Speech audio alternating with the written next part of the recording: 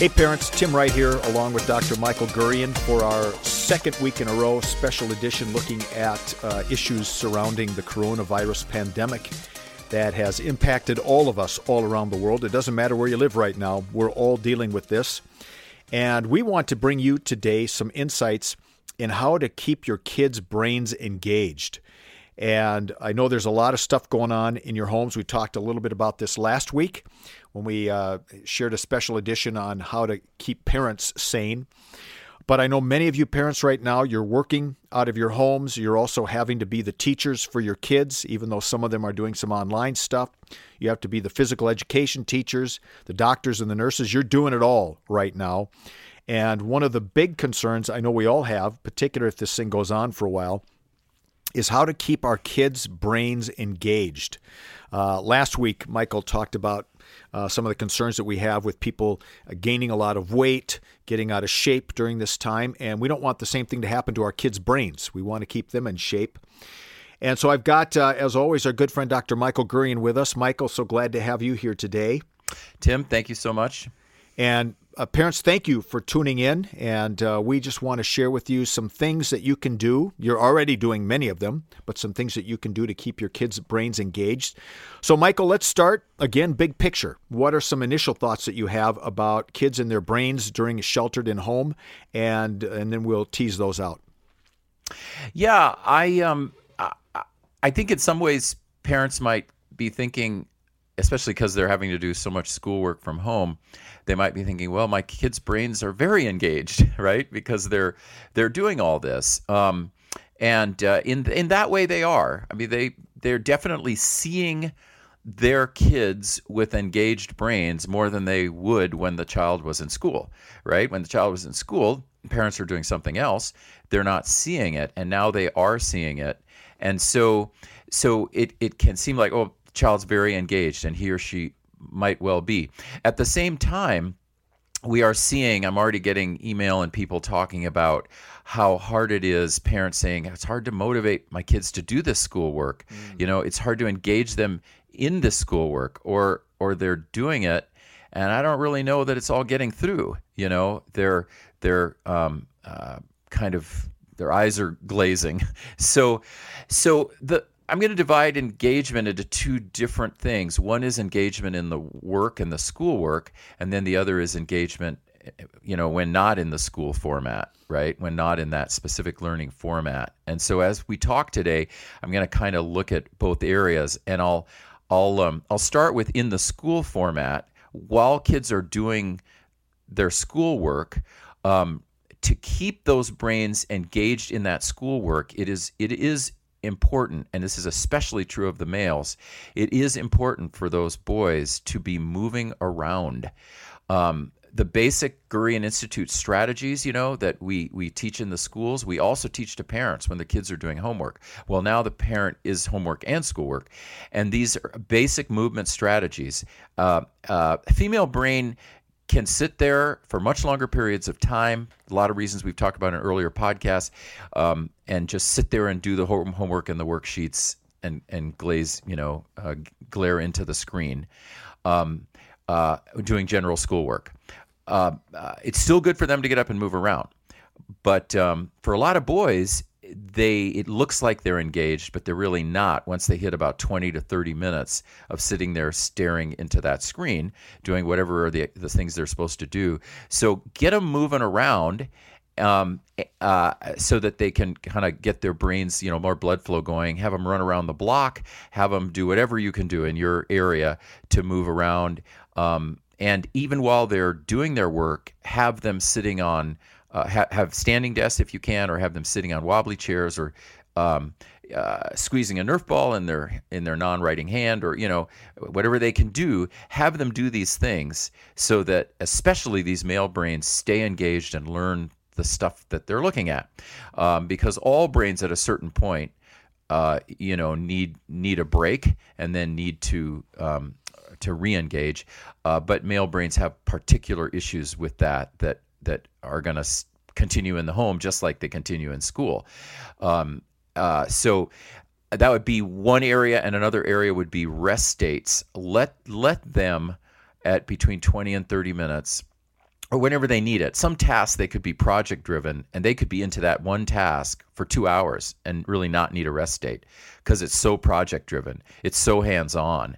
Okay, fair enough. But if they're staring at the screen or writing, then let them go to a rest state, which is where they just for 5 minutes, shut their brains off and just lie down or stare at something else that isn't work, so that their brains go to a rest state and then recharge and come back to work. So those are good strategies for all kids. They're going to be especially important for keeping males motivated through this kind of homeschooling format. One of the things that we talked about in the last podcast was how important it is to get outside, and I know we'll talk more about that. Mm-hmm. But as I'm thinking through a typical school day now that parents are having to manage with their kids, some of that will be happening online, but some of that they'll be doing on their own. What would you say is a good ballpark for sitting, doing homework, and then getting up and taking a recess? An hour and a half, 2 hours? I know it depends on kid to kid, but a ballpark of how often kids should get a brain break when they're studying. Okay, that's what I was just talking about, where the brain breaks. Yeah, but every 20 to 30 minutes. Okay, so if a student is working on the homework for 20 minutes, then it's time for a brain break versus, say, an hour, if possible.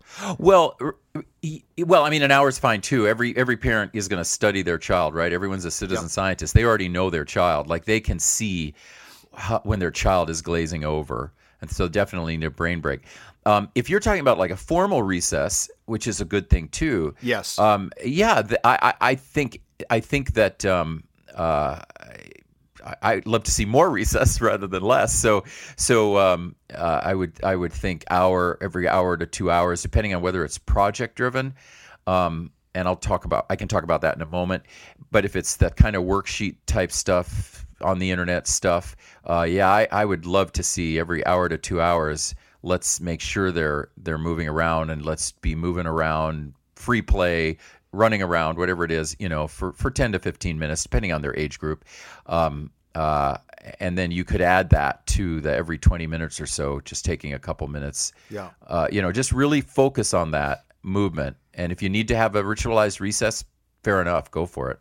Yeah, I guess my question was thinking through what we talked about last week in the podcast was about structures and rhythm.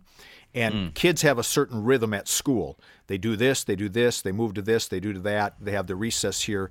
And is that kind of a daily rhythm with these brain breaks and recesses built in? Is that a good structure for parents to create with their kids so that every day kids sort of know what's coming? Yeah, overall structure and routine are good for the growing brain, and they're good in a crisis. I mean, structure and routine are good. So what the parents are going to probably figure out, though, is, so school may have been 8 to 3, let's say, but maybe that doesn't fit the work schedules. And so maybe now school is going to occur, 1 to 6, right? And so it's wherever the parents put the structure in, yes, they ought to have that structure. And it's going to still be flexible, though, because we're in this crisis situation, because parents are working from home, there's going to have to be some flexibility. But the target should be, what's a structure that we can make work? And so let's say that structure is 9 to 3. Then if that's the structure, then let's stick to that structure, and as much as possible. But let's put into the structure some project-driven learning, like much more project-driven learning than maybe was happening in the school. Yeah. Because schools, the whole situation of trying to figure out what kids are learning is now, at least for this semester, right? For most schools, it's going to be the rest of this school year is going to be done at home, and so there isn't going to be testing, right? Standardized testing, we're not going to do this spring, according to the federal government. So that's not going to happen. So our sense of how kids are learning and what they're learning, some of that's still done online with the teacher who's engaged, but some of it is just going to be on the parents to figure it out.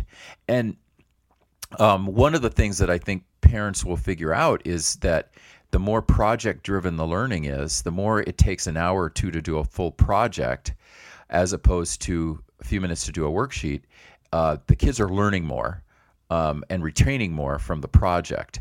So exception to this will be reading. Reading should be ritualized every day. Like every child should be reading an hour or more a day. That's for everyone. Everyone's got to read, right? That's good. But other things are going to be done like what used to be science. We do with projects, with chemistry sets, or building something in the backyard, or building something in the basement. And that project-driven learning, that could spill out beyond the structure. And parents could start finding that, and just Google project-driven learning. I, of course, have a lot about this in my books, but folks can Google project-driven learning to see what I mean. As that spills over, that could take into later in the day. Yeah. And the athletics could go, a little later. Or if school is 1 to 6, of course, then that's where the projects happen, and the athletics go in the morning. All of that can be part of the structure. Hi, I'm Daniel, founder of Pretty Litter. Did you know cats tend to hide symptoms of sickness and pain? I learned this the hard way after losing my cat, Gingy. So I created Pretty Litter, a health monitoring litter that helps detect early signs of illness by changing colors, saving you money and potentially your cat's life. Pretty Litter is veterinarian developed, and it's the easiest way to keep tabs on your fur baby's health right at home. Go to prettylitter.com and use code SPOTIFY for 20% off your first order and a free cat toy. Terms and conditions apply. See site for details. This podcast is sponsored by Skylight Frame. Mother's Day is almost here. What are you getting her? Something that shows you care. Something that makes her feel loved. Something that won't stress you out. Something like the Skylight Frame. The Skylight Frame is the perfect gift. It's a touchscreen photo frame your whole family can upload photos to, from wherever they are in the world. It's a way to share with her all the moments that matter. It sets up in seconds. You can even make sure that it's already loaded with photos when your mom opens her Mother's Day gift. And her Skylight Frame can hold thousands of the treasured photos you share. It's an easy, heartfelt way for mom to stay connected with those who matter most. It really is the perfect gift. Now, as a special Mother's Day offer for our listeners, get 15% off your purchase of a Skylight Frame when you go to skylightframe.com/easy. That's SKYLIGHTFRAME.com/easy. Get 15% off your Mother's Day purchase now at skylightframe.com/easy. So you have recently written a blog, and you've got 10 points that I think speak to this topic, and I want to walk through some of those points with you. And some we'll talk about more than others. But all of these are just excellent ways to keep kids' brains engaged. The first one we've already talked about a little bit, that kids need routine and structure because the brains need these, but they also need flexibility. And you have a little line there that says, pick your battles. Talk about that. Yeah, right. Yeah, because yes, the brain loves structure, but in a situation like this, and in any situation, we parents have to have the wisdom to be flexible with our kids to see where flexibility is needed. And in this situation, with the parents' flex schedules and so on, they're going to have flexibility. The pick your battles is, okay, if you set a structure, and here's the structure, and I'm going to just pick the 9 to 3 school structure. I'm going to pick 9 to 1 because I think most families are not doing 6 hours. So no. Let's say it's 9 to 1.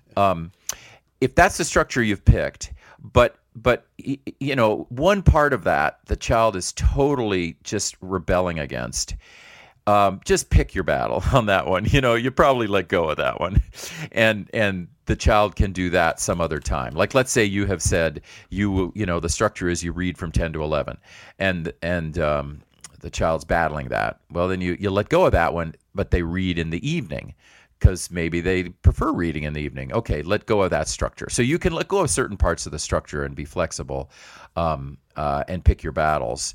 But don't lose contact with the fact that, especially for learning activity like schooling at home, that structure is still important. One of the big questions I know that you have been asked, and I see it on our Wonder of Parenting Facebook page, is what do we do now with screen time? Kids are on the screens now for school. It's an easy way to sort of let everybody chill out and watch a movie together, let the kids watch movies. And you have some pretty good guidelines about screen time and the amount of screen time. What do you say now in these very interesting days? Yeah. So for parents of girls, The Minds of Girls is the latest book. And really now, even more than ever, it's a very helpful book on raising girls, has some of what I'm going to say, but even more on screen time for girls and female brain. And then Saving Our Sons for boys, a lot on our screen time in the male brain. So those are good resources. There isn't time to kind of market for every age group right now, which I do in those books. So I'm going to pick a couple age groups. I'm going to pick, let's say, a 7-year-old. So we have a 7-year-old now who is spending maybe 2 to 4 hours in front of a screen, maybe, because doing schooling through the screen and then trying to keep up with the teacher engagement through the screen with the child, et cetera, et cetera. So 2 to 4 hours. Let's say that's the case for a 7-year-old. The 2-hour mark, okay, we would rather not see that, but okay. But then if we add another hour or two of other stuff, like we add a Disney movie, there's another hour and a half, and then somehow it just ends up, parents are watching TV, so now the child's going to watch TV with the parents. That's another hour and a half. Or parents have to work, and so they put that child in front of TV or a screen, iPad, et cetera, for a couple hours while they get work done. So now that has gone up to between 4 and 6 hours. And even in this crisis, when kids have to do homeschooling, that's still not good for that brain. And so what we have to do with monitoring digital activity and screen time is start with the amount that they have to spend for educational. And then if that amount is already at the limits we have set, having learned about the dangers of excessive screen time, if that amount is already, there, then we have to curtail most of the other screen time. If that amount is not there yet, then, we can have the other screen time. So now if we jump to a 12-year-old, here's a 12-year-old. That 12-year-old's probably spending 3 at least hours doing education on the screen and maybe more. And then that 12-year-old,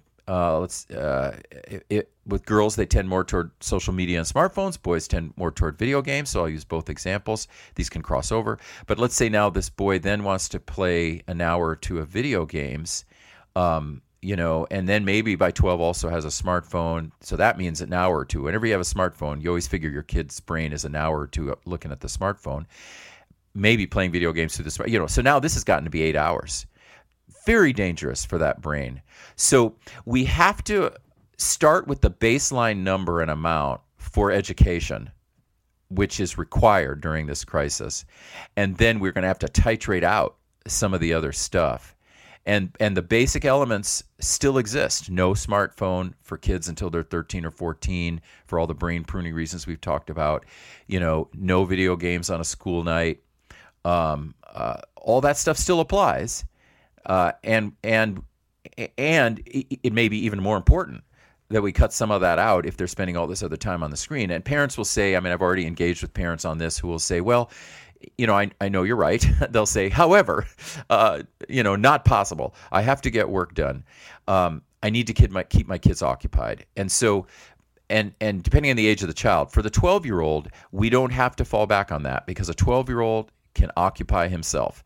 He can play. He can talk on the phone to his friends. He can go outside and play. He can build something. Now a 5 to 7-year-old, maybe needs more occupying and more supervision. But depending on the age of the child, these kids can take care of each other. And if it's an only child, it's harder. But if you have multiple kids, then they go somewhere else while you're working and they engage each other and they play with each other. This is how it was done, right, from the beginning of time. And so I'm always wanting to say to parents, this is not new that parents were working and kids had to stay occupied. What's new is that kids now stay occupied via screens. But they didn't used to. They occupied each other. and they took care of each other, and they engaged each other. So if you have multiple kids, I think that is easier than if you have a single, one kid. Is all screen time? So is there a difference between interactive screen time that I'm doing as a student versus the passive screen time when I'm watching a film or a Disney show? Or does just being on the screen, regardless of what it is, have that same impact? Well, the screen impacts, so it's a both and. So spending 4 hours engaging with your teacher and other people interactively through the screen is still the screen. That is more interactive than a 3-year-old playing a game on your iPad. I mean, the 3-year-old playing the game on the iPad is probably more dangerous for that brain than the 12-year-old interacting with others over a period of an hour or two via the screen. So the interacting, talking to grandma and grandpa, let's say, via the screen and all of that is not as deleterious as that young brain and those pieces of the game moving so fast in color on that screen. That's going to probably cause more damage than the child interacting. And one of the reasons that the interacting is better, and you can sort of be flexible and allow a little more time for that, is that interacting is engaging other parts of the brain in helpful ways, like emotive parts of the brain, right? You have an emotional experience talking to your grandma or grandpa. So there's stuff going on, or your teacher is engaging with you and you have an insight while you're engaging with your class on the screen, and that insight, triggers dopamine and all sorts of good things happen. So yes, this kind of interactive stuff is better. But I still wouldn't want, that 12-year-old to have 6 hours. Right. That's still going to be because the harm, remember, I know we've said this to folks before, the harm is not just that they're staring into the screen, and so it's narrowing the way their brains are working. It's not building certain parts of the brain you want built. It's cutting off development in certain centers, because you're just staring into that screen. It's not only that, it's that while you're spending the 6 hours, and your child is spending the 6 hours in front of the screen, your child is not doing the other things that are good for that brain, like moving around, like building something with his or her hands, which are actually more important for brain development than is staring into the screen. I am going to post your blog onto our Wonder of Parenting Facebook page here so that people can dig deeper into the good stuff that you have there. There's 2 more points that I want to get at from your blog. We talked about this in the last podcast. We've touched on it a little bit, but just how important getting out into nature is for our kids, for their brains, for their emotional well-being, for their sanity. Yeah. So nature, the brain came from nature. The brain needs nature, true of all ages. So that, I really would love to see parents be thinking about their kids right now and thinking 2 hours out in nature every day. How do I make that happen? And now I've got the kids all day. They're not at school 6 hours and then maybe doing sports indoors, playing basketball for 2 hours. That's 8 hours indoors. I've got them now. They're home now. So now I can practice this really good brain health for them of making sure they're out in nature 2 hours a day. And that is allowed in most states. I think maybe in all states, except maybe in hotspot areas, it is allowed for families to go out and for kids to go out and play at parks, as long as they're all in the same family. So I think it's really important that we take control of that and say, for health reasons, our child is going to be out in nature, unless it's inclement. They're going to be out there, and I want to make a both and on chores and sacred work. We talked before about sacred work and how important it is, especially now in a time of crisis, that every child has sacred work and sacred duties that they do every day, for the preservation of their family. Especially as people are unemployed and it just gets more and more difficult. Well, let's take raking the yard. So let's say that that's sacred work for this child. it's spring now, so there's a lot of that going on. So that's sacred work. I would like to, and that's happening out in nature. I would still love to see if it's possible for that hour of raking to be added on to the 2 hours of exercise outside. It may not be able to be, but that would give 3 hours would be great, where a child is outside exercising, a child is playing outside with free play, a child is riding the bike for 20 minutes, a child, all of this adds up to 2 hours outside and then some raking. But if it can't be, if the raking's inside the 2 hours, okay, fair enough. It's still sacred work. It's inside the 2 hours. Really get into that concept, parents, of 2 hours a day. I'm going to try to get them outside. And inside that will be exercise. And so that will help with the other thing that maybe we're about to talk about, which is that, we got to get our kids exercising. A lot of them aren't doing sports now. So got to be exercising that 2 hours a day, so there can be overlap there.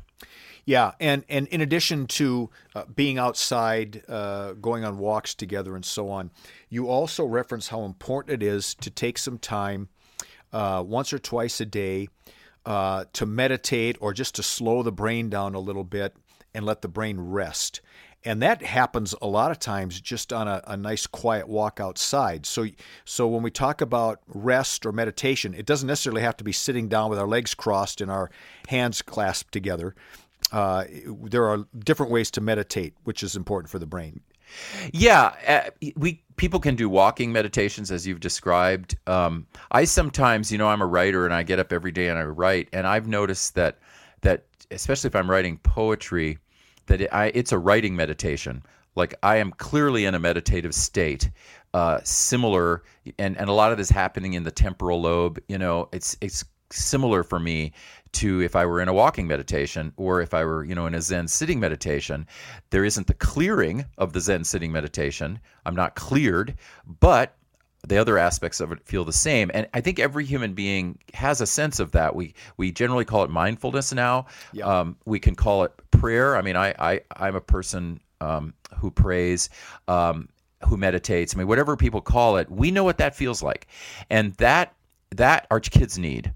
And in times of crisis, we all need it at any time. We all need it, especially now. I think a really good ritual we can do with our kids is to teach them this mindfulness so that, and if they want to do it via a walk, that's fine. A solo walk is fine, but no devices. They need to be with themselves and in nature.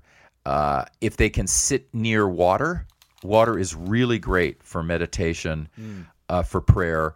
Water releases what we call negative ions, which sounds opposite of what they are. They're actually really good for the brain, these negative ions. And so if they can sit near moving water, if they can listen, put on just auditory, put on some very, like ocean music, that kind of thing, ocean sounds, that can help with meditation. Or maybe they need no help.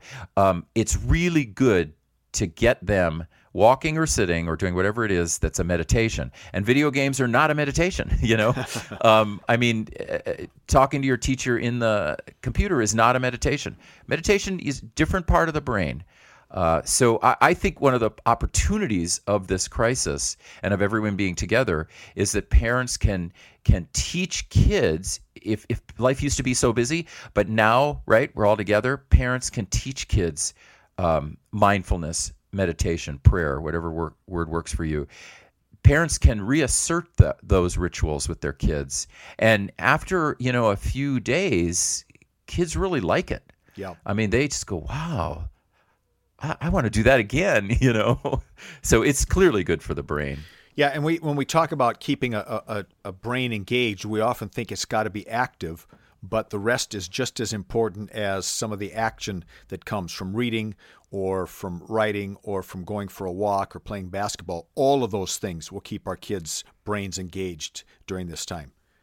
Yeah, and engagement, I love how you make that distinction. Meditation, prayer and mindfulness are very engaging. Mm-hmm. What happens in the brain is that, so when the brain is active and we're doing something, the parietal lobe is active because that's what moves us around in space, the space around us. It moves our hands around. It's that part of the brain. But when you meditate or pray or you're mindful, the parietal lobe pretty much shuts off. So you are disengaging from the world around via that parietal lobe shutting off, and more brain activity goes to parts of the temporal lobe, which don't require the hands or feet or et cetera to be moving. Now, obviously, a walking meditation is involving both, but in a sitting meditation or when you're sitting and praying, you're doing that less parietal, more temporal, and what your temporal lobe is doing is engaging with. So it's still engaging. It's engaging with whatever is the, if you're Eastern, you're going to call it self with a capital S, or we're going to probably call it God, higher power. One can call it anything. What it is that part of being that we don't engage with as much when we're busy, but then we do engage with when we're quiet. And it's in that silence that we really know who we are. And that is true not just for adults, but for children. As they do this mindfulness more and more, they have more self-confidence. They're clearer on who they are, right? They don't have to rely as much on externals like clothing or body image or, these externals that suck them in, especially in adolescence. They don't have to rely as much on that because they are clearer about who they are. And so they're very engaged. They just happen to be very engaged with self or with God. Well, Michael, again, it's really good stuff. And I will, for those of you who are engaged with our Facebook page, it's Wonder of Parenting. You can go there, and I will put the link to your blog on there so that people can get all 10 of your points and a lot of information in between all of those points as well. Parents, God bless you. We know that you are really in it right now with all these things going on, and we hope that we brought you a little bit of insight and wisdom into how to manage these really important times and what can be transformative times for you and your family. Michael, thank you so much for your insights. Oh, thanks, Tim. Thanks for making all these things happen, even in this crisis. Thank you. And thank you, folks, for listening. Please head over to wonderofparenting.com for all the different resources that Michael mentioned. Also, check out our friends from the Center of Place of Hope up in the Seattle area, some of the great resources they have to help keep you sane during this time. And we will be back with you again for our next podcast. Thank you very much. Sick of being upsold at gyms? My guy, you're currently a base member? For $90 more, I can upgrade you to our Shred membership. For $130 more, you'll be a Swole member. And for just $300 more, you'll reach Sweat Platinum. At Planet Fitness, you'll get energy without the upsell. Never pushy, always free fitness training and equipment for every workout. It's fitness that fits your budget. Join Planet Fitness for just $1 down and $10 a month. Cancel anytime. Deal ends Friday, May 10th. See Home Club for details.